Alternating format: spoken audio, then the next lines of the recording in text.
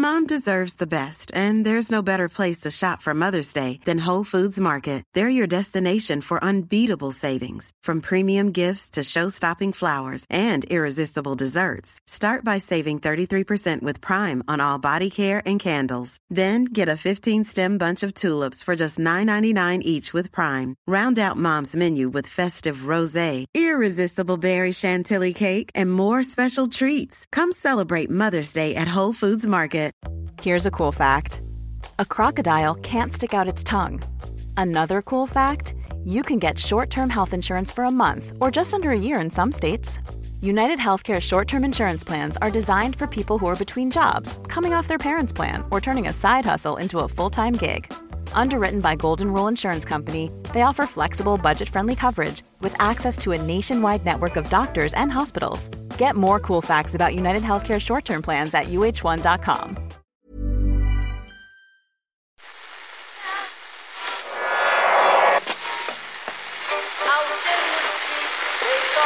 What phone is that? That's the second time it's gone off. They never go home, those boys. That's... Yeah, they have asked for that, really. Well, you can laugh. It was the World Cup. I'm a little bit of an idealist, but having said that, I want to be like me. You don't know what you're talking about. What did you want? I managed to stay alive for 6 years. I'm going to need it there. I'd say it to your face, and I'll say it to you now. Come down Swansfield and we'll see them, won't we? What you doing down here, you shawny man? Sergio Ramos is the kind of guy who'd unplug your life support machine to charge his phone. I think that was my favourite tweet in the Champions League final by Rob Griffiths. Hello there, Murphy. You enjoyed that one too?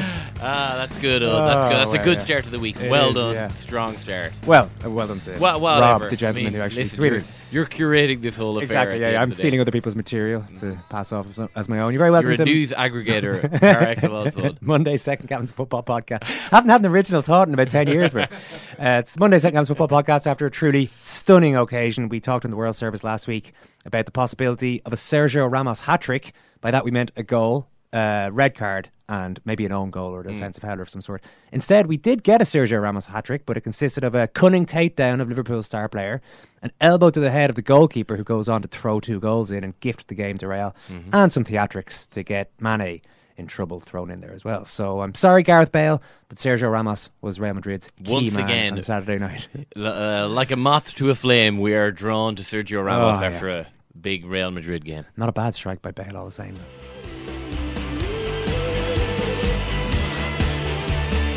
Marcelo, right foot across from him. Bale trying. Are you serious? Are you serious? Gareth Bale just on the pitch. One of the best goals you'll ever see in a Champions League final. Marcelo. Peut-être qu'il va pouvoir centrer maintenant. La reprise. La goal de Gareth Bale. Toyota, mamma mia. Yes, attendez-moi ce tweet. Attendez-moi ce tweet. Gareth Bale, he scored. Are you serious? Gareth Bale. C'est un fantastique. Exceptionnel ce qu'il fait le Gallois. Quel but de Gareth Bale. C'est incroyable. I saw you with Ronaldo's bicycle kick on your laptop earlier. Today, Murph. What was the deal there? You're trying to compare the two? I feel like, it behooves me to have watched both and have come to a definitive decision on which bicycle kick is better in time for the recording of the podcast. It has actually got to be Gareth Bale. Is it Bale, yeah? And I'll tell you why, Owen. Because I think if you were on a pitch with your mates and you said, okay, I'm going to try and score a bicycle kick, you couldn't ask for a better delivery from that perspective than the cross that Ronaldo got. I mean, everything was set up for Ronaldo perfectly to do the... Now, obviously, it takes an extraordinary amount of skill. No, I understand. We're comparing we're incredible comparing goals. two ridiculous goals here. Yeah. Whereas Bale, the level of contortion required to get himself into the position to even make it possible for him to stick one in the top corner from there... Yeah. That's what elevates it for me. Yeah. And because, I mean, you can... The argument that it's in a Champions League final is all well and good. Is that what we're discussing here? But even as an aesthetic Yeah, I think piece of football, you're going for that as well. So yeah, essentially with level of difficulty is what I'm talking about. Level of difficulty, yeah, it's a good point. With the Bale one, you didn't even realise it was a bicycle kick on until it was flashing into the net practically, and you assumed. Well, I assumed it was Ronaldo. Yeah. And I was watching with you, Murph. I think we all assumed it was Ronaldo for a second. Maybe we just weren't paying close enough attention. There was a split second where it's, he's done it again. No, it's Bale, which was equally as exciting. Yeah. I'm sure Cristiano was delighted for Gareth Bale. We'll get into all of that. Get into that, yeah. Oh, Wolfie took me by surprise there for a second, Murph. Creeps up on you sometimes, doesn't he? Does. That drum hell can mean only one thing. Those tiny little paws. Live show ticket news. Final call today for tickets to our Cat Laughs recording this Friday night in Kilkenny. We're doing a very special late night show at 10:30 p.m. It's your basic Hollyoaks later sort of vibe, as you can imagine. World Service. I've got a lot of raunchy material that I'm looking forward to debuting. World Service members have snapped up most of the tickets, but there are still a few available at thecatlaughs.com and secondcaptains.com/live. So you can get on there and snap those ones up now for you and for your mates. Some comedy megastars, sporting superheroes will join forces for your pleasure. It's an absolutely brilliant night. It's a great weekend. So if you're thinking of coming down to see us, do hang around for the weekend, or as much of it as you can, and you can grab your tickets while you can still do it. Yeah, I'm even taking the opportunity to go to Galway Wexford, which is an hour away. I mean, listen, I've got the weekend of my life planned on. I don't know about everyone else, but it's going to be the highlight of my year. That's thecatlaughs.com and secondcaptains.com/live. Joe Crean has emailed in to editor@secondcaptains.com. Subject, please fix me. Hello, dear Second Captains. Please fill the aching void where my soul used to reside before it was smashed, splintered and taken away on Saturday night. The god of sport is vicious, unmerciful and unforgiving. Thanks, Joe Crean. Well, that is a tall order, I should say, Joe.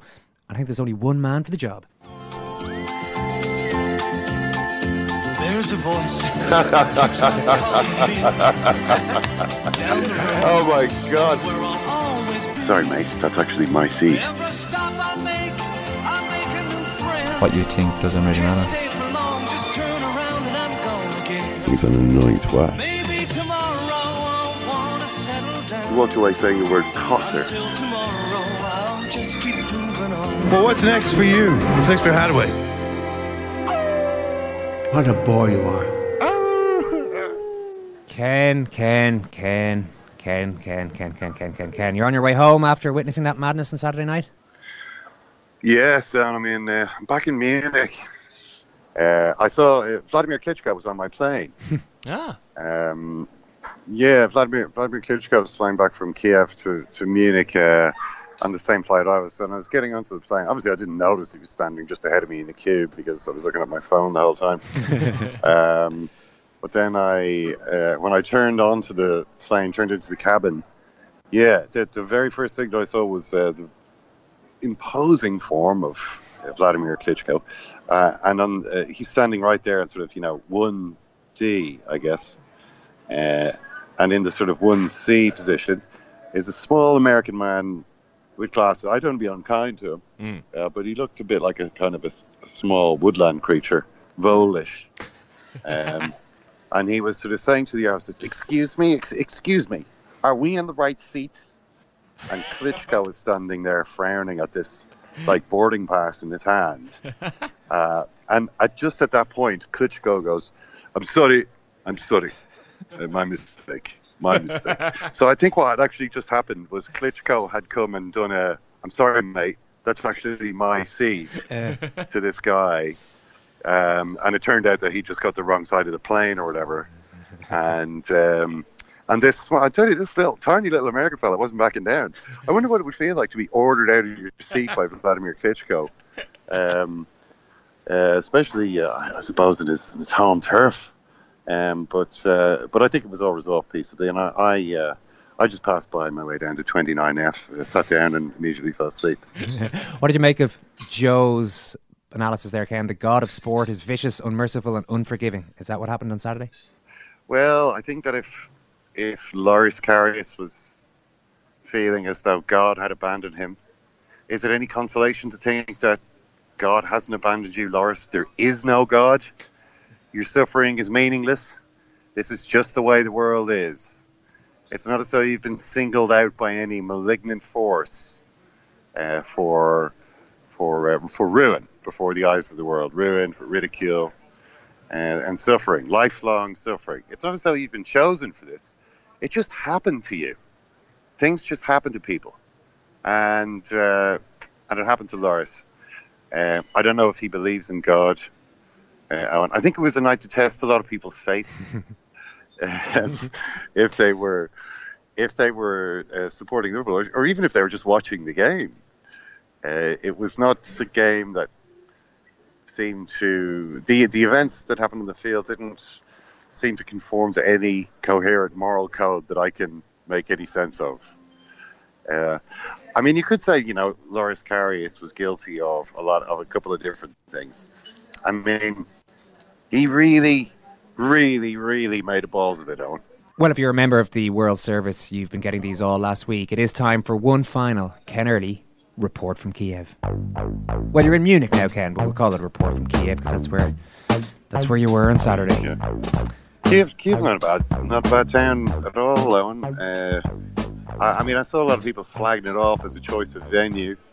I think, obviously, the price of the accommodation went up very late, just as everybody was booking it. And I don't know if it's obviously not a massive tourist destination, so it doesn't really have the infrastructure. But I have to say, aside from that, it was a very good place to have a final. Great weather, very low prices. Prices low, obviously, as a result of economic collapse. It is a bit predatory of Western Europeans to go there and go, oh, everything is so cheap. How delightful. It has to do with the currency having collapsed, and it's a pretty serious economic crisis they're having. But if you are a travelling crowd of football fans, and your expenses are really beer and food, these things can be had for nothing. And it was, I thought, a good place to have the game, and everybody had a pretty good time. As for the game itself, Owen, there's a few things to get out of the way here. Go on. Spanish football is really very strong. It's 9 out of 10 European trophies now, 9 out of the last 10. So the only non-Spanish team to have won a trophy in that time, won a European trophy, is Manchester United under Jose Mourinho, when they won the Europa League last season. We were talking about why this might be after the game, and I think it was Rory Smith and Miguel were saying that there's quite probably the thing is that La Liga is just at a sweet spot in terms of the level of competition that there is. There are like 2.5 teams. In England, there's too much competition. There are 6 teams. In Italy, Germany, and France, there's too little. There's just one team, one sort of potentially Champions League winning team. But in Spain, there are 2.5 teams, and it's just right. It's just the right amount of competition, because you don't have to be totally exhausted in the league, scrambling to even just qualify for the Champions League as you are in England. And, there's very little chance of you actually missing out in any given season. But you also can't really slack off. You can't sort of phone it in, because there are two other teams, Atletico, whichever one of the teams you are, Atletico, Barcelona, or Real, who are going to run away with it if you don't keep up. So it's kind of at a nice level. I think this might have something to do with why they've been so successful. But yeah, I mean, also the fact that you can bring off the bench in the Champions League final. And I know this is something that Jurgen Klopp was asked about. Like the press conference with Jurgen Klopp was an interesting one. But I didn't realise when Gareth Bale came off the bench. I knew that he was, when he signed for Real Madrid, the most expensive player in the world, that they paid over 90 million pounds for him. I didn't realise he was on 600 grand a week. 600 grand a week, Gareth Bale, sitting on the bench. But came on, and with his first touch scored one of the most amazing goals I've ever seen. The best goal I've ever seen live, it probably was. I mean, when are you going to see a goal like that ever again? I seriously doubt I ever will. In the Champions League final, to score this type of goal. What was your reaction as it went in? As I said, as myself and Murph have been saying, it seemed to happen so quickly. We didn't realise it was on, and suddenly he's up there and it's in, and he's wheeling away and diving into the corner. No, I saw it all very clearly. It was the ball came in from Marcelo. Gareth Bale was there. He was kind of standing in a little bit of space, but obviously it was back to goal, but just sort of in, just straight up, boom, and the ball went in pretty high. Like it kind of looped a little bit, and it was completely unsavable. I mean, I saw Karius even be questioned on that goal, but I'm going to give him a pass on that one. There was nothing he could have done. It was, maybe it wasn't right in the corner, but it was just under the crossbar, sort of dipping. Stephen Hunt in his Sunday Independent. Stephen Hunt said, I would question Karius for that goal too. He was not set properly and he dived rather than taking a step, so he was in a position to stop. Okay, well, maybe if Inspector Gadget might have had a chance of stopping the goal, but Karius was not going to stop. No one was going to stop that goal. I mean, it's ridiculous. You can't. It's just nonsense. People are just. I mean, is there not enough to criticise Karius about without blaming him for letting in that goal? I mean, we're going to get to that. Don't worry. We will get to that section of this podcast. But what a goal! You see Zidane's celebration. Zidane, the same celebration as he did for Cristiano Ronaldo. Ronaldo, did he look a little bit good? I thought so. I thought he definitely did, because Gareth Bale took away the spotlight. He took away maybe the Puskas Award. He took a lot from Cristiano Ronaldo at that moment. Of course, Ronaldo's goal against Juventus was definitely a more perfect example of the bicycle kick. It was like, the platonic ideal of the bicycle kick. Gareth Bale's one was a little bit like, wow, this hippopotamus is on its hind legs. There was a little bit of that. This hippopotamus is skating around, the ice rink with a mop, and has just executed a triple axel. There was a little bit of that. Ronaldo's was more beautiful, but Bale's was in the Champions League final to go 2-1 up at a time when the whole stadium was kind of was alive really for Liverpool, who had just scored their equaliser a couple of minutes previously. And killed the crowd at that point. Well, I mean, obviously sent the stadium absolutely crazy, but it re-established, nah, you're not coming back. You're not going to come back in this game. Bale had just come on. The effect of that. I mean, when you think about it in terms of when Salah had gone off, Lallana came on, and I barely saw him. I was like, where's Lallana? I saw him at one point tackling Luka Modric down by the corner flag. And I really can't remember him doing a lot else. It was that type of game. He's about 10 matches off, sharpness, fitness. He obviously wasn't ready to play here, but they didn't have anyone else. Madrid can bring on a player like that, a player who hasn't been in their team recently, who apparently wants to leave. He's telling people Zidane doesn't like him. Zidane hasn't been speaking to him. Apparently they fell out because Zidane at some point suggested, hey Gareth, you need to run back into defence when the other team has the ball and maybe try and help out your fullback. And he said, boss, I'm an attacker, why should I have to do that? Perhaps both of them, unspoken between them, was not everybody in this team has to do that, boss. Are you saying I'm one of the players who has to do that? And Zidane is kind of saying, yes, you are. And Bale's like, well, I'm not too happy. And he's been on the bench for a lot of the time since then, and apparently wants to join Manchester United. I think there were a lot of clubs, big clubs, looking at him going, well, Bale, he's injured quite a lot. He's 29 and he's on $600,000 a week. There's three things not to like about Gareth Bale. But then you see him in the final and you can see the difference that he can make just with the power that he has, power, the ability, goal that he scored, and then the second goal that he scored. Well, I mean, I suppose he had a little bit of help on that second goal. But, it was pretty funny afterwards to see Ronaldo and Bale both sort of announcing, oh, I'm out of here. Not in so many words. And it appears as though Ronaldo's was purely an attention-seeking device, because he since seems to have promised the crowd at the Bernabeu, that he's going to stay. Although who knows, really, with this guy. I mean, what else could he say to maybe grab the attention next week? I suppose we'll just have to stay tuned and find out. Well, let's hear from Gareth Bale. This is him speaking on BT Sport on the pitch directly after the match. Obviously, I need to be playing. I need to be playing week in, week out, and that hasn't happened this season for one reason or another. I had about 5-6 week injury at the start of the season, and I've been fit ever since. So, obviously now I have to sit down in the summer and discuss it with my agent, and take it from there. You couldn't have made a more obvious statement of intent than you did tonight here. No, but as I said, you have to make an impact. I keep saying it. obviously, as I said, I was disappointed not to start, but yeah, you have to keep working till the end. Is that what they call it? Come and get me plea, Ken? Yeah, well, I think so. He's been pretty open, and I mean, has to be played every week. He has played a lot more games this season than in either of the previous seasons, although I guess he's arguing that he's been fit and he's been left out, whereas in the previous seasons he's been injured. But yeah, I mean, he should be playing every week. Of course he should. He's one of the best players in the world. I mean, he's such a talented player. He's been playing second fiddle for a long time. I think longer than is natural for a player of his sort of type and his ability. You know, it's not that Ronaldo was playing with Ronaldo was necessarily. I don't know. I mean, I feel as though Ronaldo doesn't really have any respect for him. You know, it's not a very affectionate relationship. It has never been. You know, I don't think Ronaldo's ever been hugely impressed by Bale.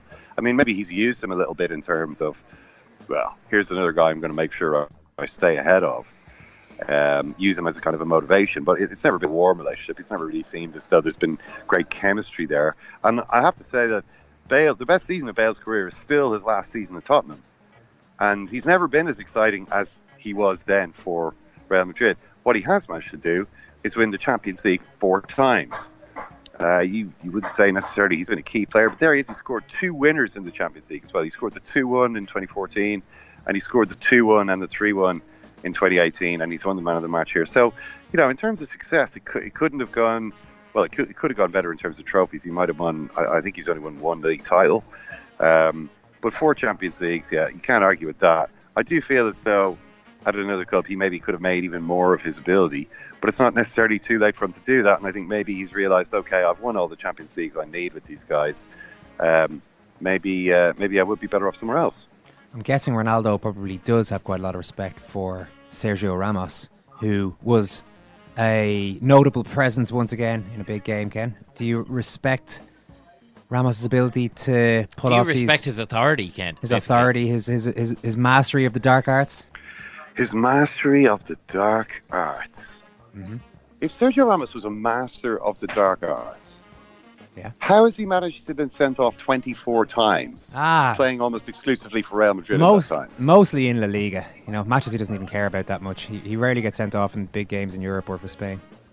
Sergio Ramos is the most incompetent exponent of the dark arts that there's ever been. He's the worst. He's the worst exponent of dark arts that there's ever been in Spanish football history.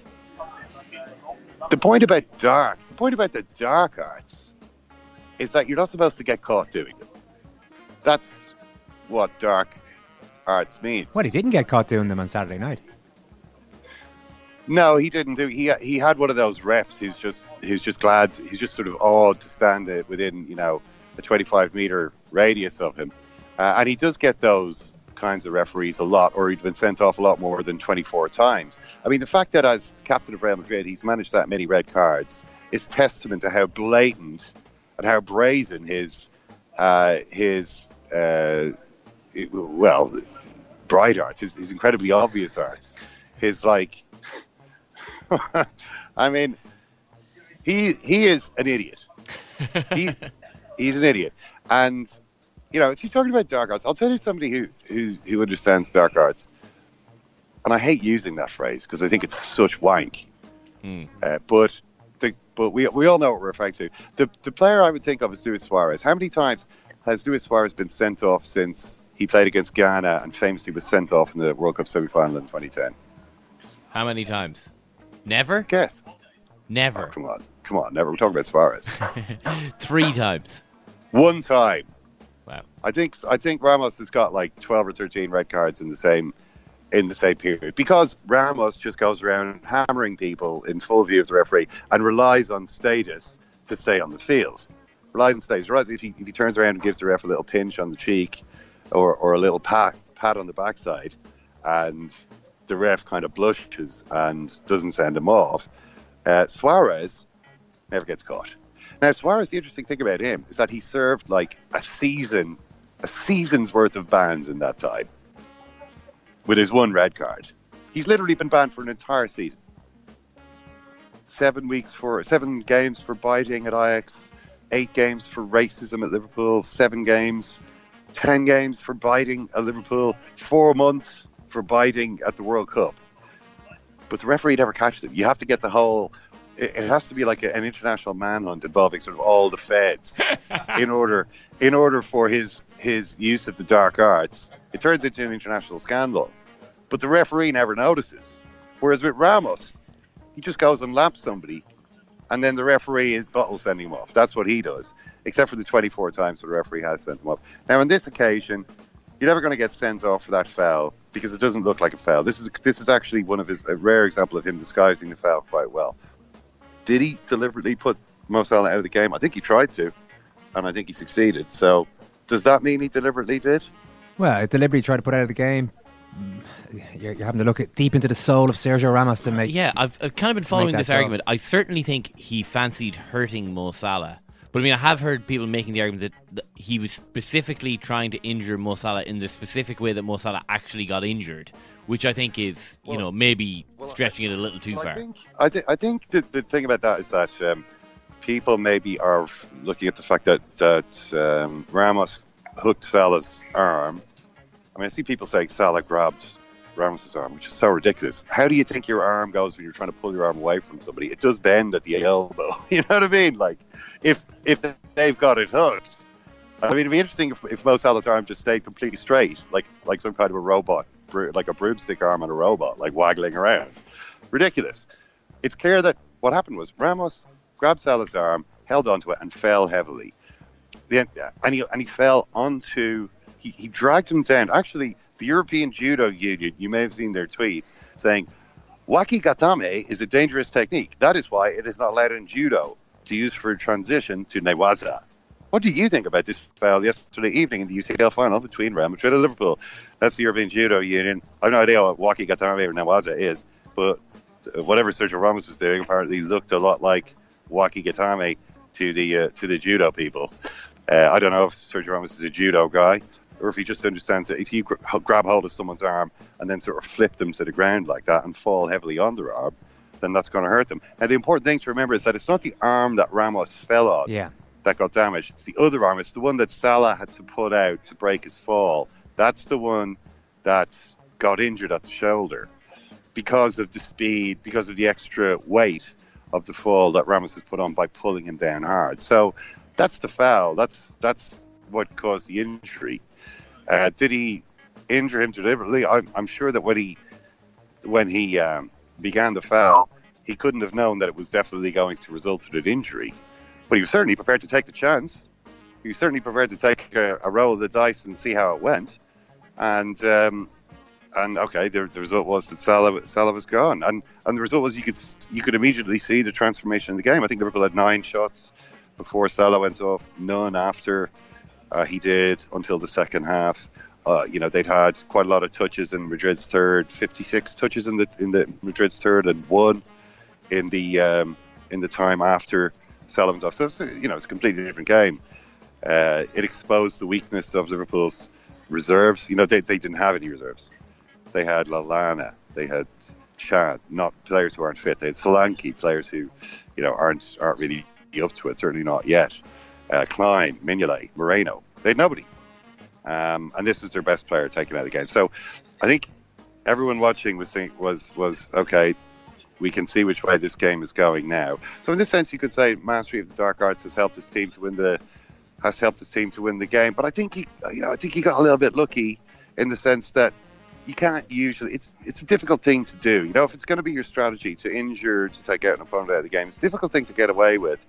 He's managed to get away with it there. He managed to get away with the simulation. He got away with the foul on Karius. Again, a referee who's delighted. He'll be telling his grandkids about the time that he reffed the Champions League final. Happy to be there, and didn't give a single foul against Sergio Ramos in the whole game, which I found truly amazing. But when it's your day, it's your day.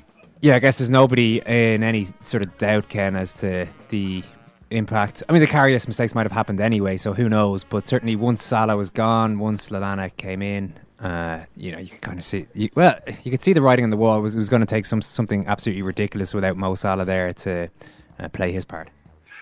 Yeah, I mean, you saw how sad he was, because I think he was thinking at that point he's out of the World Cup. Now, I don't know yet whether he is or not. I think that he will probably go to the World Cup even if he can't play, because maybe there's a chance he might be able to play.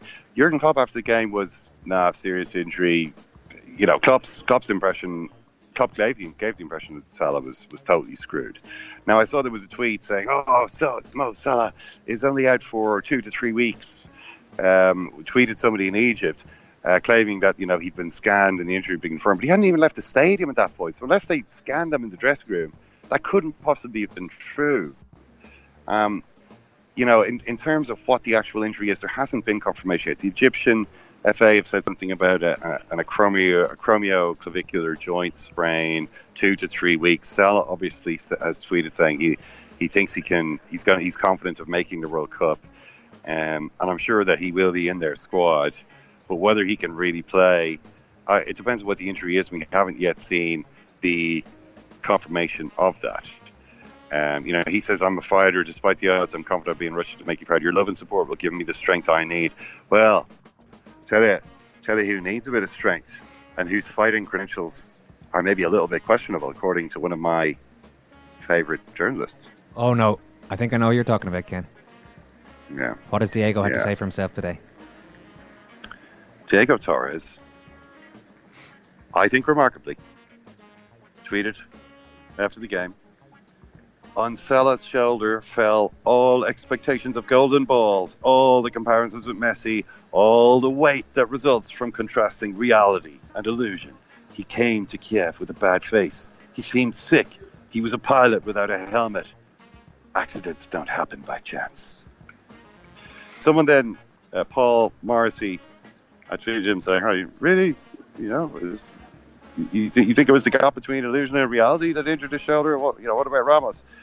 I don't think so. I think he was nervous, contracted. Ramos was hard, but that hardness, if you're alert, it's not going to put you out of the game. The best players are the ones who seem calmer under pressure. So here what we've got is victim blaming. Mo Salah apparently was not man enough. I think it was a problem with the illusion, the gap between illusion and reality. He was too overrated. That's why his shoulder ended up being injured.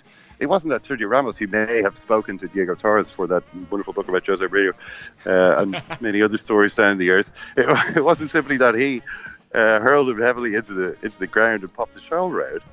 It was the gap between reality and illusion. Just so you know, Diego Torres then, to my mind, astonishing. I mean, did he have an intern running his account when this happened? Because he then tweeted a WWF meme of Ramos putting down Salah in an armbar.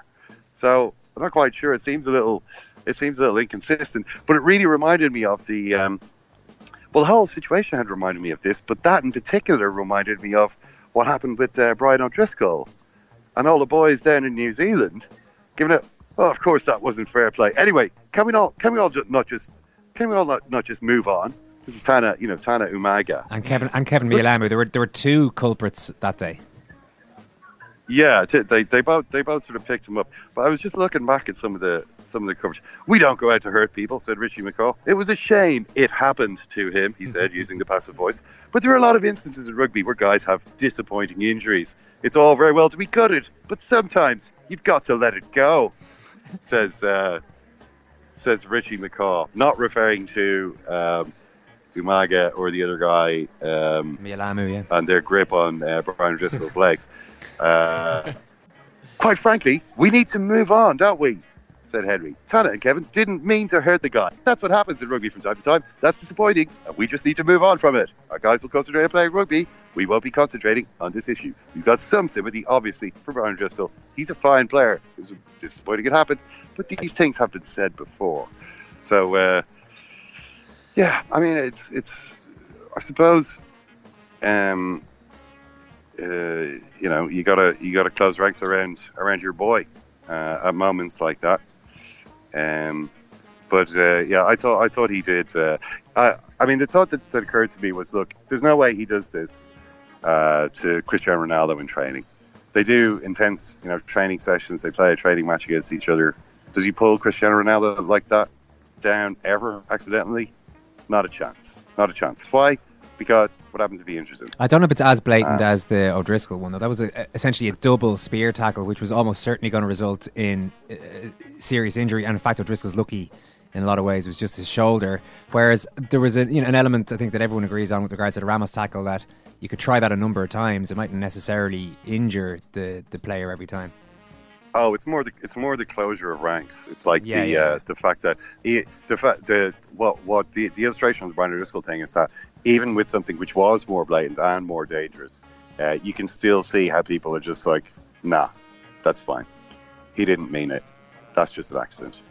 These things happen. And now we need Get to move over on. it. We need to move on. Yeah, that's the big one. Move on, exactly. Yeah. So I think you can see a good bit of that around the Ramos gap between illusion and reality.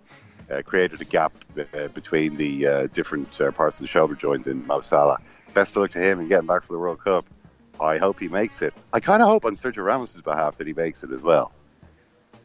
In that, Ramos, what would be the object of quite a lot of scorn? Well, he already is. I mean, I don't know if you saw his Instagram. He put up a picture of himself on Instagram, and it reminded me immediately. He was wearing his, as he always does, his Andalusia flag around his waist, like a sort of sarong, and he was. And he had his medal in his teeth in the time-honored way, and he had his boot up posing on the trophy, on the lip of the trophy, and he just reminded me of like one of the Trump brothers, or remember that African dentist who killed the lion? Yeah. The American dentist. The safari hunter's souvenir picture. Wiping the blood off his hands to accept the cup and all that. But I've never seen so many abusive comments in so many different languages, including Spanish, puto rata, and all that kind of stuff. Because not everybody in Spain supports Real Madrid, and at one time or another, they've all suffered at the hands of Sergio Ramos. Okay, let's get on to the real story here, Ken. Al Nomara, World Service member in Cavan goalkeeper and podcasting friend, host of the Real Talks podcast, got in touch to alert us to a certain observation you made in the dying minutes of Thursday's Champions League final preview.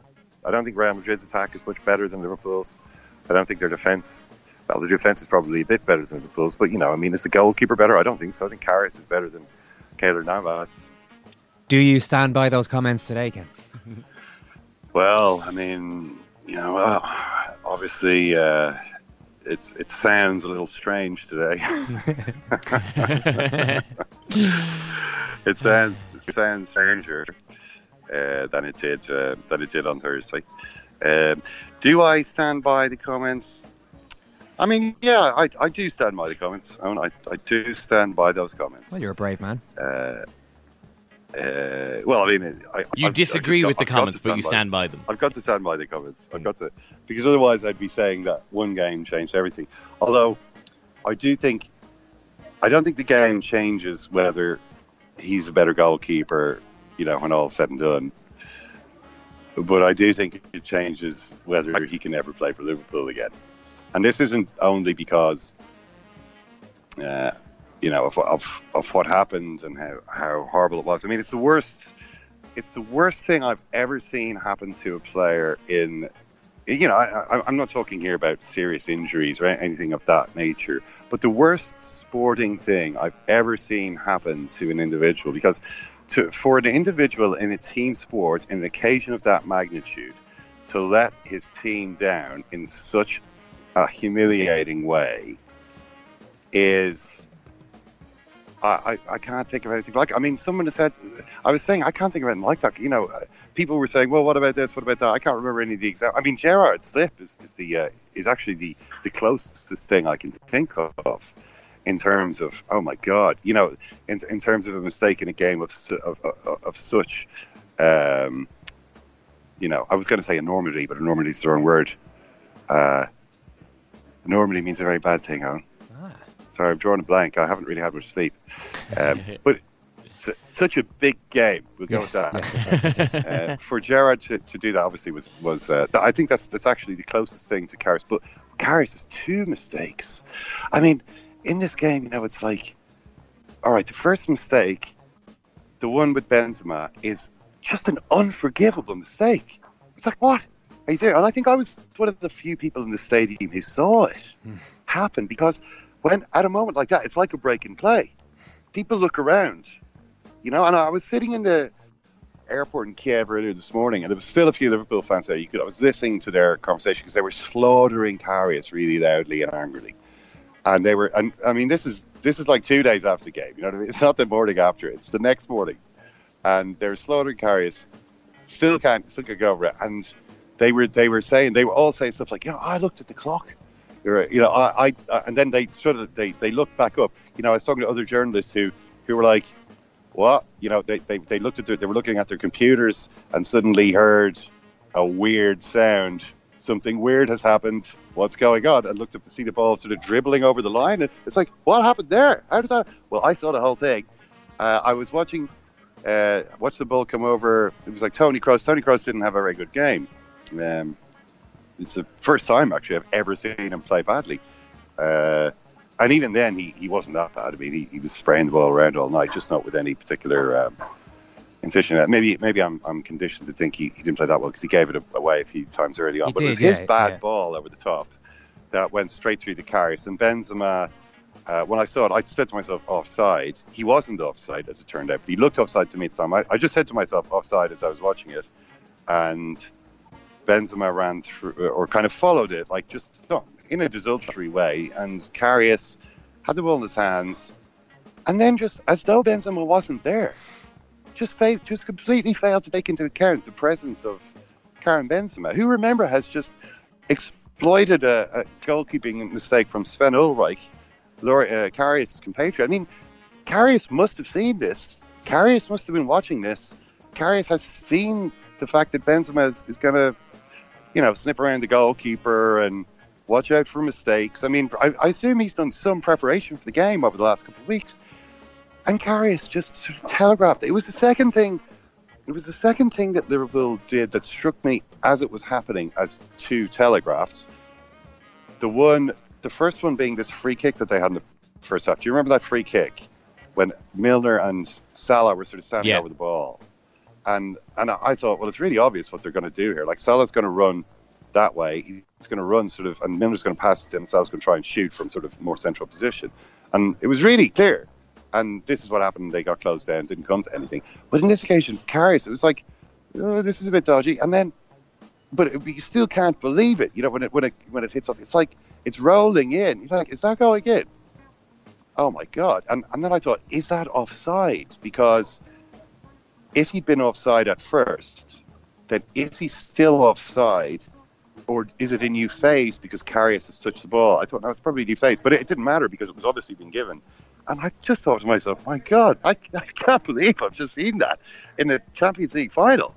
Such a basic mistake. It was beyond like any stupidity. I mean, it was far worse than the third goal, which was really terrible. I mean, that was like Paki Bonner, it was like one of the, but at least I've seen that before. Yeah, you have. You've seen it on a number of occasions. It's something that happens from time to time, and it's always horrible for the goalkeeper, but I have seen it. This was something I'd never seen before.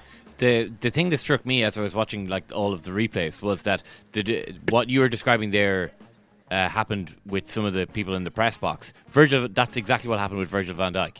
Van Dijk had turned his back on the play, and as the ball is rolling in, you can see Van Dijk in the top right hand corner of the screen, and you can, just as the camera kind of moves away from Van Dijk, you can see him turn around. You don't get to see his full reaction as the ball rolls into the net, but Van Dijk has turned his back around, and he's like, has Karius actually rolled this into the net by himself?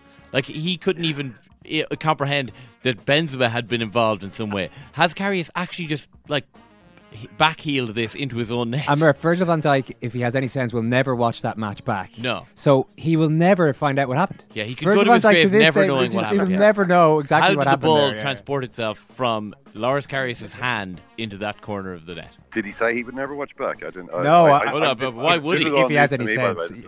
I'm loving this detail. I totally missed the Van Dijk completely missing it, like half the people in the stadium, which were like, "What are you doing?" Yeah. I can't. And you see the look on Klopp's face as well. It's like, I can't believe this. I cannot believe that you've done this. I can't believe you've done this. You'd have to have a heart of stone, Ken, wouldn't you? Not to feel sympathy for the man as he walked forlornly and alone, not backed by any of his teammates or manager, apologising to the Liverpool fans. Well, that's not really true. That's not really true. And this is something that slightly annoyed me as well, because I was watching him at full time, because I was like, okay, well, this is obviously he's the one who's really who is obviously at fault here. I mean, I still think the injury to Salah was a more important moment in the game. I think it was.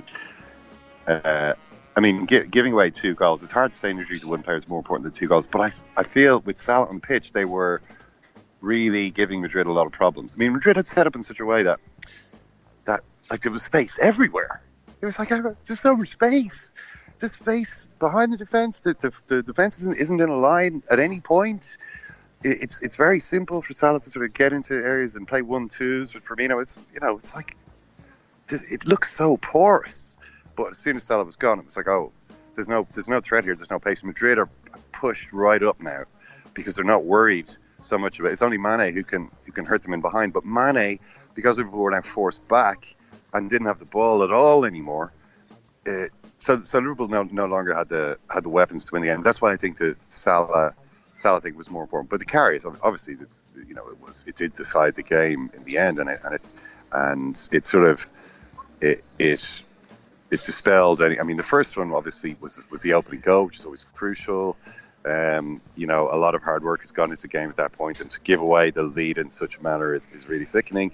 Equalised immediately, and then they were already losing and looking very likely to lose when he stuffed out any chance of a comeback by doing that with 10 minutes to go. So I thought, wow, in a team sport, for one individual to be so badly at fault, and especially given everything that's gone into getting to this point, everything that has had to fall into place, all the brilliant performances that have gone on, all the little pieces of good fortune that they've had, everything that goes into getting to the Champions League final, for it all to be thrown away like that, it's too much for one person to have to absorb. I do feel sorry for him. I wonder what's going to happen now. Final whistle went, he slumped immediately to the ground. Lovren just in front of him, also on the ground. And he just lay there for a while. Nobody went near him. Now, the Liverpool players were mainly back in the other half of the field. This is the thing. The players sort of drifted to the end of the field that their fans were at. Karius was at the Real Madrid end. So the Real Madrid players ended up coming over and sort of pick him up. They were the first ones over to pick him up and say, oh, commiserations, mate. Well played. Whatever it is that you say to a guy in that position. I mean, what can you say? What can you say? I suppose all you can say is, I love you, man. Stay strong, bro. Something along those lines. Well, if you're Mr. Hugger and you're the master of man management like Jurgen Klopp is, you would think that maybe you could make a beeline for your broken-hearted player and just put your arm around him. No, I tweeted then a photo of this, like 2 photos, and I said Real Madrid players are over consoling Karius, Liverpool players leaving him be for now. But like, if Klopp had been right over to Karius, first of all, he's got a whole team full of players who are over ease. He is also on that side of the field, the sort of where the Liverpool fans are at that side. So if he was to sort of make a beeline for Karius, it would just be weird. It'd be like, what's this? Like, Klopp is marching all the way across the field towards Loris Karius. Is he going to shit at him? It wouldn't have seemed natural. It would have seemed, in my mind, forced. Karius got up with the Real Madrid players and walked back, and at that point, then he was kind of greeted by his teammates who were like, presumably through a little bit of gritted teeth, saying, "You'll never walk alone, pal." Apart from that 40-yard walk you just had to do there. Other than that, you will not be walking alone. All that kind of stuff. I mean, it's a case of everyone's got their own. Maybe not everyone is thinking the Karius. Actually, he did probably at least flash through all their minds at that point. Not running over and making this big. I don't know. Maybe who would have done that? Billy Graham, maybe. I mean, it would have seemed, I think, almost a bit pious. It's like, look, we said he'd never walk alone, and is he walking alone? No. I mean, should we go and handcuff him to a policeman and take him away to the cells? I don't know. I thought a bit much was made of that. Yeah. To be honest. Go on, Murph. Yeah, I thought. I don't know that Klopp should be running straight over, but I mean, Lovren is not that far away from him, and I mean, it's not like, in some ways we're all kind of to blame here. It's blatantly obvious that the entire world's media is looking at Loris Karius now. Like, never mind the world's media, the entire world is looking at Loris Karius now. And in this moment, surely someone... We're talking about like 2 minutes. Murph, I think if he was a striker who'd missed a penalty, they would have been over to him. I think footballers look differently upon goalkeepers. If a goalkeeper throws one in, I don't think there's any sympathy for him from the outfield players. Yeah. Well, if he throws through, there's even less sympathy. Yeah. Whereas if Mo Salah misses 2 penalties or something, it's actually, I don't think it's the It's very same similar to the American football relationship with their kicker, which is basically we play the game, and then you have another job that's not really the game. But we expect you to do your job. Just don't let us down. So that we can get on with actually being footballers. Let's hear what Karius said after the match on TalkSport with the Sam Matterface. Yeah, I don't feel anything right now. I don't know. Today I lost my team the game, and I feel sorry for everyone. I'm sorry for everyone from the team, from the whole club. The mistakes cost dearly. If I could go back in time, I would. I just feel sorry for my team. I know I let them down today. That's the life of a goalkeeper. You have to get your head up again, but those goals cost us the title, basically. With the second one, the long-range effort from Gareth Bale, what happened? Did it just move in the air? Did it move out of your glove? What happened? I just moved around a lot. I tried to catch it. Maybe I should have just did it safer and just put it out of play instead of trying catching it. And then, I judged it a bit wrong and it went in. Yeah, it's not an easy listen. Do you give credit to the lad for fronting up there, Ken? Not really. I mean, I think he just sort of did what he had to do there. It was just his I mean, I feel really sorry for him. I think it's going to be very difficult for him. I mean, my preview for this game for the Irish Times had mentioned how Klopp has backed some players through bad situations. Like I can think of Moreno, who collapsed in the Europa League final in 2016 and gave away, I think, 2 goals on the night, or certainly was responsible for a lot of what went wrong.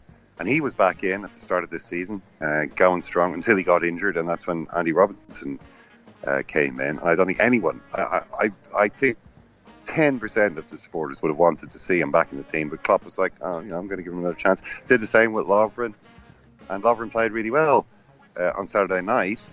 Although, that with Lovren, you always feel as though there's possibly just something could happen, could go wrong around the corner. But he has done well. What's he going to do with Karius now? Because this is the biggest. And you see, the problem is, I think that supporters are never going to believe that he's up to it after that. Never. Yeah. I just don't think, even if you can convince Karius, I just don't think you could ever convince the supporters. The game was too big. The mistakes were too awful. I think he just needs to start again at a different club, would be my feeling. But I do wonder what Klopp's reaction is going to be, because I think he really does kind of like this idea of himself as healing these players, and afterwards they're stronger at the broken places, all that kind of stuff. But in this instance, I don't know, maybe he might want to say, yeah, okay, not sure. Lots of stories today linking Liverpool to Alisson and Jack Butland and various other goalkeepers. So they will definitely be signing a goalkeeper. Simon Hughes' piece in the Independent says they could sign as many as 3, because if they sell Karius, Mignolet and Daddy Ward, the backup, then they suddenly need they need at least 2 and maybe 3 goalkeepers. So that's a whole bunch of goalkeepers. Certainly it looks as though they will be signing a new first team capable one. Whether it's going to be Alisson, who would cost an absolute fortune, I don't know, but he does appear to be the best one available. That's it for Ken's final report from Kiev. It's another European Cup semi-final for Liverpool. The boys of Liverpool, when we safely landed, called myself the fool. It began to boil. Temper I was Lewis and poured all their and Zyle. They began abusing her. Sorry, mate. Is there Wi-Fi? What a boy you are. He knew why I'd come. That's actually my seat. Wi-Fi wankers. I don't know what you're talking about. We've actually just been told to sit anywhere. You want Wi-Fi wankers? The seat numbers don't count. Hunt the hare and turn her down the rocky road and all the ways to double and Now, Ken went deep into the night on Saturday night talking football with some great football men of the press. Hey guys, we're here. It's 10 to 3 in the morning. Still standing outside the stadium. Here with Jonathan Wilson-Miguel, Delaney and Mark Critchley. Can I just ask, first of all, each of you in turn, about Sergio Ramos and what you thought of his performance? Disgrace. Really? Yeah, I mean, it's not so much the Salah incident, because I think it's very hard to say how conscious that was. I mean, all you can say of that is he knew exactly what he was doing. He's pulling him down. I think he probably intended to apply the weight of his body to Salah. I suspect that was sort of to give him a bit of a shock to wind him, rather than necessarily to wrench his arm out of its socket or whatever has happened. But the elbow on Karius later on, there's no excuse for that, and he should be banned for 3 games for that, because it is clear. And he's done this. He's been sent off 20 odd times in his career, and he's got away with it many more times than that. Well, yeah. Ultra cynical, and I suppose kind of maybe representative of the Real Madrid team, and I suppose just with that, doing whatever it takes to win. I think the question of what happened with Salah is over the intent is interesting. Obviously, I think he intended to foul him. Anything beyond that, you're getting into kind of you're worried about libeling potentially libelous territory. But I mean, it did. I was trying to think about this after the game. It's actually a while, maybe because the way the game has gone with rules and fouls and kind of state pitches and all, but it's a while since a player like that has been put out of a game with that so greatly distorting the game. I was struggling to actually think of similar examples in recent history. Like there's one from 1963 with Kaluna in Milan in the European Cup final, which is going back a fair bit. Not many of us remember. No. I watched a video of it though. Mark, what do you make of it? I just think it's just a shame. It's just a real shame. You can't say it's a shame. What I want to know is, do you think he did it deliberately? Do I think I did it deliberately without knowing the correct libel laws on this? Yes, I think he did it deliberately. Yeah, I mean, I wrote a piece to that effect, but the jargon and the language around it had to be changed. I think he 100% did it deliberately. There can't be any doubt about it. But we have plenty of time to talk about that over the coming years. But the other big one is Loris Karius. There's a couple of questions here. Is this ultimately on Jurgen Klopp that he should have got rid of Loris Karius before now? That this was a kind of a disaster foretold, or have we just seen something so out there that it couldn't have been anticipated? I mean, I think that was always a danger when he didn't replace him. That this sort of I don't even know what word to use. This sort of event was possible. We knew both he and Mignolet have their faults as goalkeepers. They're both error prone. And Karius actually been pretty good, I think, for the last 3 or 4 months. That possibility always lurked, that a terrible error was there. The weird thing about this game is that the in between the two, actually before and then in between the two, one of the worst mistakes I've ever seen in any game, and the other one was just a bog standard goalkeeping error that he's kind of been guilty of before. But he actually made 2 or 3 good saves, even after the first howler. He had that one at the bottom post. But that down to his left. Yeah. For Misco, yeah. But can you imagine being Sven Ulreich tonight, looking at that, going, "Oh, I only committed the 3rd worst mistake against Real Madrid this season." Yeah. That first, I couldn't believe what I was seeing. That shouldn't happen. Is it though? Do you think? I mean, this is an amazing record of losing finals like Jurgen Klopp has now. He's nearly got a full set of losers' medals.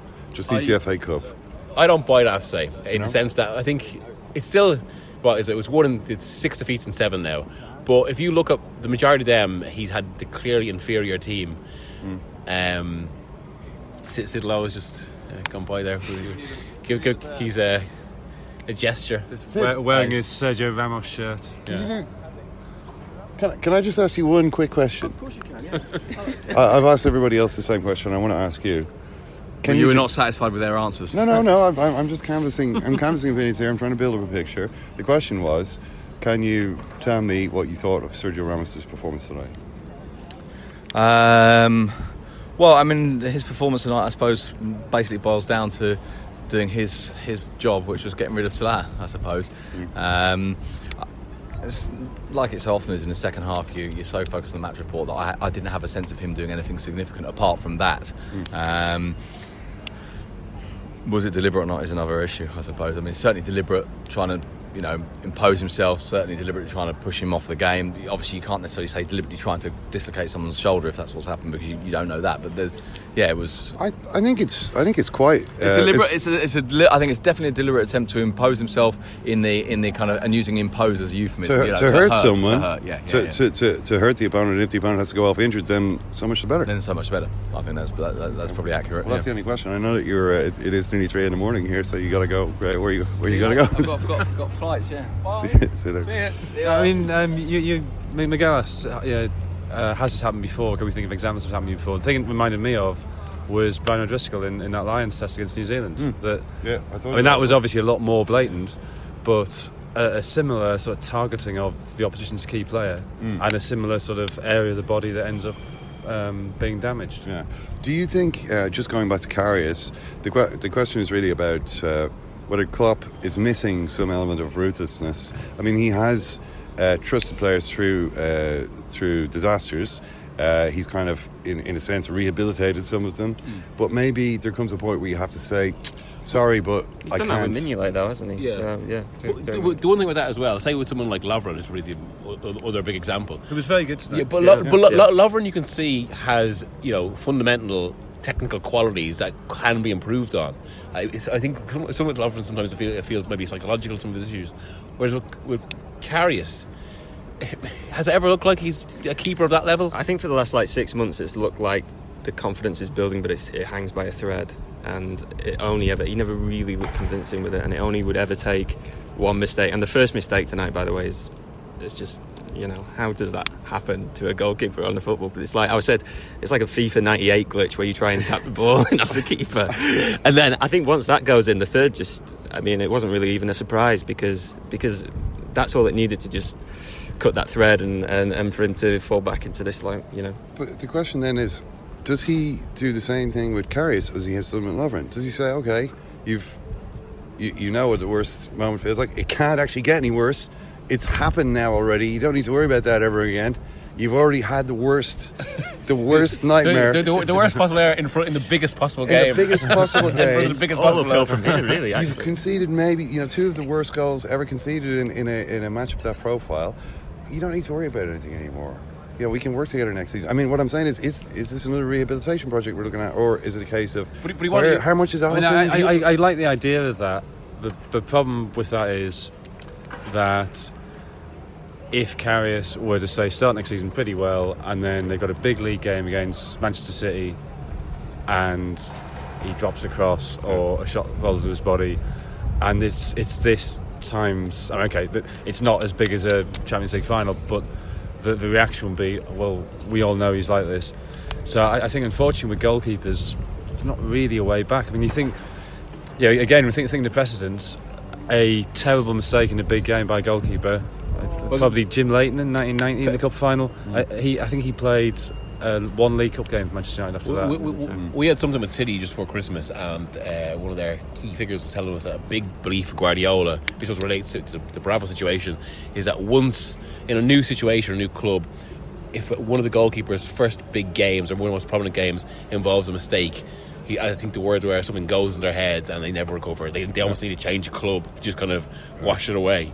It does kind of feel like that. Felt like that. I guess that's the other point. Is part of Karius' rehabilitation from this, and you hope he does find a way back. It is part of that, a new start and a new environment where he doesn't have fans sort of always in the back of their mind thinking, oh God, it's him again. And it's not just the Liverpool fans who will always Well, doubt sure, him, yeah. but it's everybody else will be laughing at him forever. But that's the other side of it as well. We know that Klopp wants an improvement, and like, that's been hanging over it all as well. Like they were looking at Alisson in January, and now they're kind of back looking at Butland. So Yeah, I mean, I wonder whether is it a lack of ruthlessness, or is it his ruthlessness had to be directed elsewhere? That there's been bigger issues this season, and getting Van Dijk in, sorting out the Coutinho deal. Maybe that was just the priority. So the last question again that I want to put to the three of you is: this is 4 Champions League titles in 5 years for Real Madrid, which establishes them in crude statistical terms as the best team since the last Real Madrid team to dominate the European Cup in the 50s and 60s. What do you all think of that? nonsense. They can't win a league title. One league title in 5 years. It's like, to be fair, the one in the 50s only won 2. Yeah. But I think it's. I mean, this is what my follow-up piece for the Guardian was about, and I sort of. It's really difficult to argue with the stats because the stats are pretty compelling, but it just doesn't feel like it. But you then start to kind of. You examine the other 3 teams who've won 3 in a row. So Ajax 71 to 73, I think are pretty much unimpeachable. You know, great side. Bayern 74 76. You actually look at it, and I don't had this sort of casual assumption they must have been a great side. And you think of the players they had with Beckenbauer and Müller, Sepp Maier. But actually, they finished 10th in the Bundesliga in 1975. They conceded something like 55 or 60 goals. Yeah, they only won the league once in that period. So I wonder if these sort of streaks of winning European titles may be a bit misleading. And I then was sort of led to think of something that Arrigo Sacchi said, which is that the great teams are those who change the game. Yeah. This Real Madrid has not changed the game. But the other side the Ajax of 71 did, Sacchi's Milan did, the Inter of Herrera did. So Pep's Barca, obviously. But the other side of that as well is in the modern era. First of all, you don't have the threshold of having to actually win the league first, and Real, the first title in the spell was when they finished third, or in 2014. But when you're a club the size of Real Madrid now, it's not just that you have beyond even winning the title. It's not just that you have the set platform to say they're guaranteed a quarter-final place. They've pretty much been guaranteed a semi-final place since 2010. Since Mourinho's season, because they were getting to the second round. And in the last 9 seasons, there's been 36 semi-final slots. 19 of those have gone to 3 clubs: Real Madrid, Barcelona, and Bayern. There's economic shift, or accumulation of money at the top end of the game. So they almost have, like, without kind of wanting to belittle what they do, it means the kind of the threshold to win these European Cups isn't as high as it used to be. And maybe once you get into the rhythm of it becomes a bit easier, which obviously they have that rhythm, and they should be credited for that. But I mean, I know what you mean, but the truth is, the old European Cup, once you're in it, once you'd won it, you could actually win it the next year by playing well twice. But I think there's another point, which is like just how you conduct yourself. And it's strange we're saying this of Real Madrid, who have this sort of code of Seniorio. Sergio Ramos is not obeying any code of Seniorio, and I'm pretty sure that in sort of 1950, in 1959.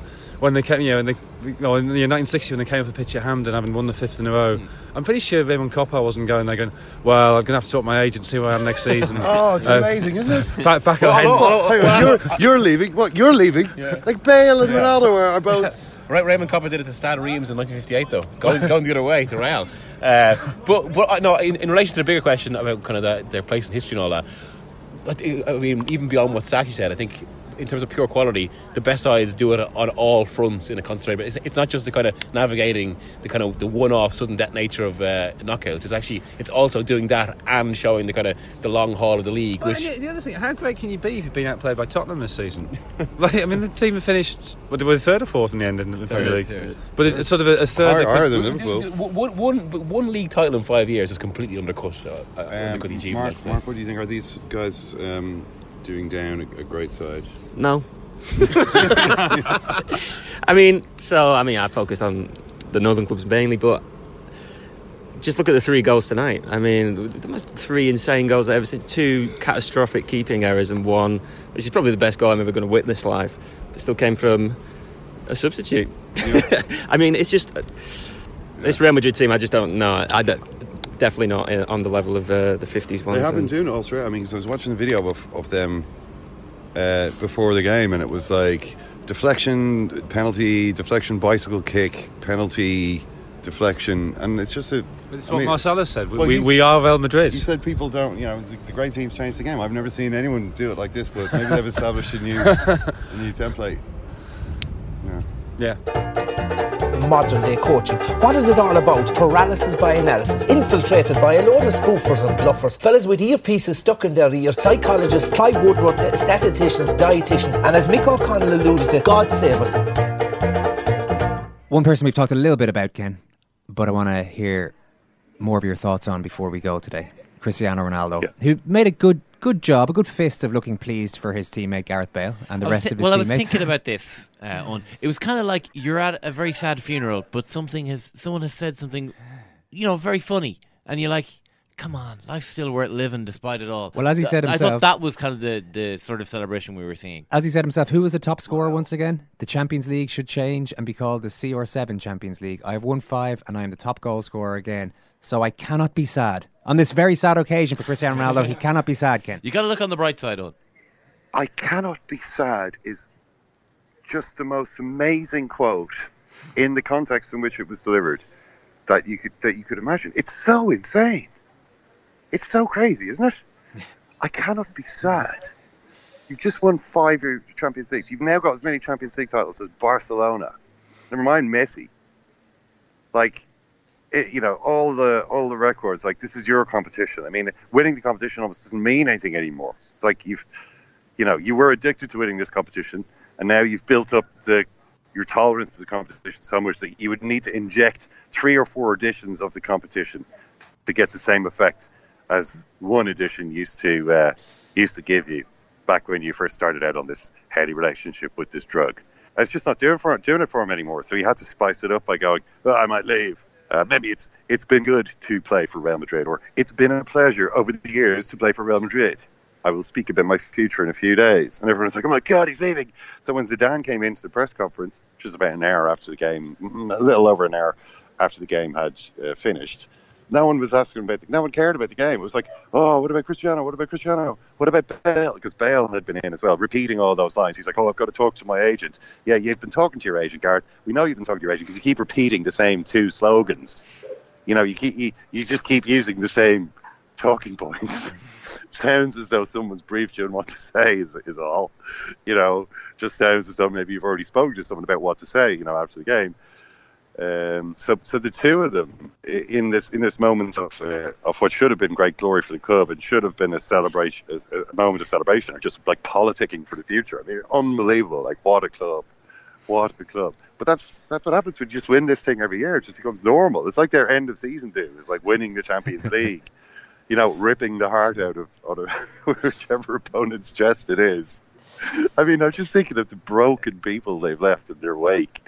Like Buffon last year, Buffon, it's just never going to happen for me, is it? No. Griezmann, Juan Fran after missing his penalty, just weeping, begging their Atletico fans to forgive him. Karius, like, they rip the heart out of someone's chest, like, take a bite out of it and throw it away. And then they go to the press room and go, I'm not sure about this. I'm not sure. I need to be playing more often. I need more attention. It's just absolutely unbelievable. But, nobody can stop them. So as long as nobody... And it's not like... I was looking at the video of their road to the final before the game, and it just had so many... It was like... I think I was... Just so many weird... Like, penalties, deflections, bicycle kicks, and... Own goals. And goalkeeping disasters. Like, the Sven Ulreich thing was one of the weirdest things anyone had ever seen. That was the semi. And now, I think what Jonathan Wilson was saying, it's struggling to stay on the podium as the 3rd worst goalkeeping error made against Real Madrid in the last 2 games in the Champions League. You know what I mean? But it looked like one for the ages. So they have had a little bit of luck. You need it, I suppose, to win the competition. They are the best team in the competition. But they've come up against good teams and put them. They came up against PSG. That was the big challenger, Neymar. They stuffed them out of it. They came up against Bayern. They handled Bayern. They came up against Juventus before that. I mean, we're talking about top opposition. They nearly really made a big mess of the Juventus game, but came through it in the last minute. And then they come up against a team that has been really exciting in competition, outscored everybody, and they deal with them too. So you can't take it away from them. You know, they're the best. They've proved it again. They've won the competition again. It means nothing to them. It means very little to anybody. It means little to anybody.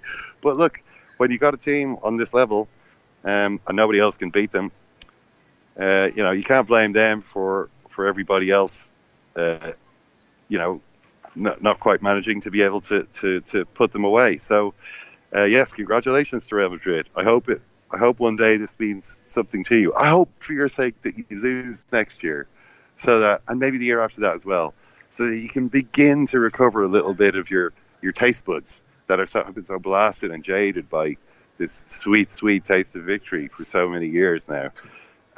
Maybe it would be good to lose for a couple of years, just so you can remember that winning is supposed to feel good. But you do have to say congratulations. That's an incredibly eventful Champions League season over and done with. Next up, it's Russia 2018. 2018 World Cup in Russia will be up to the highest standards. Soccer is popular. From bottom of my heart, thank you. Maradona turns like a little eel and comes away from trouble. Little squat man leaves it for dead. Dennis Bergkamp neemt de bal aan. Dennis Bergkamp! Dennis Bergkamp!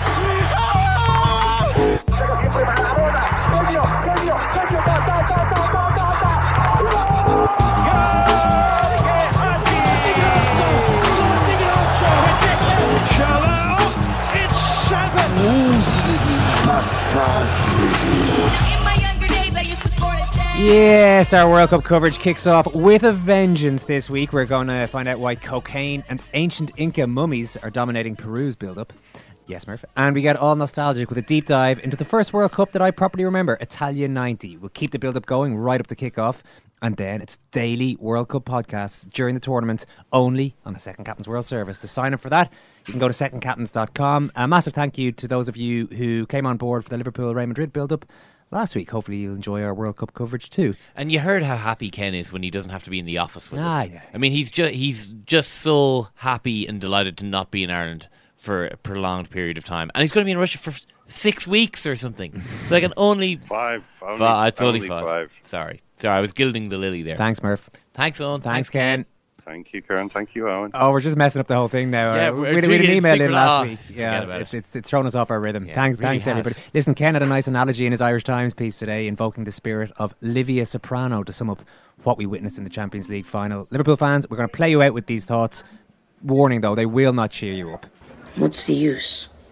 What's the purpose? Why does everything have to have a purpose? The world is a jungle. And if you want my advice, Anthony, don't expect happiness. You won't get it.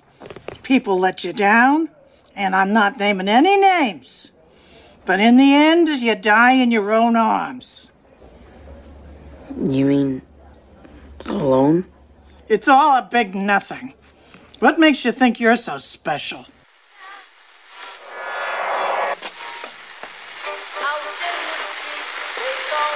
phone is that? That's the second time it's gone off. They never go home, those boys. Even when we're on a budget, we still deserve nice things. Quince is a place to scoop up stunning high-end goods for 50 to 80% less than similar brands. They have buttery soft cashmere sweaters starting at $50, luxurious Italian leather bags, and so much more. Plus, Quince only works with factories that use safe, ethical, and responsible manufacturing. Get the high-end goods you'll love without the high price tag with Quince. Go to quince.com/style for free shipping and 365-day returns.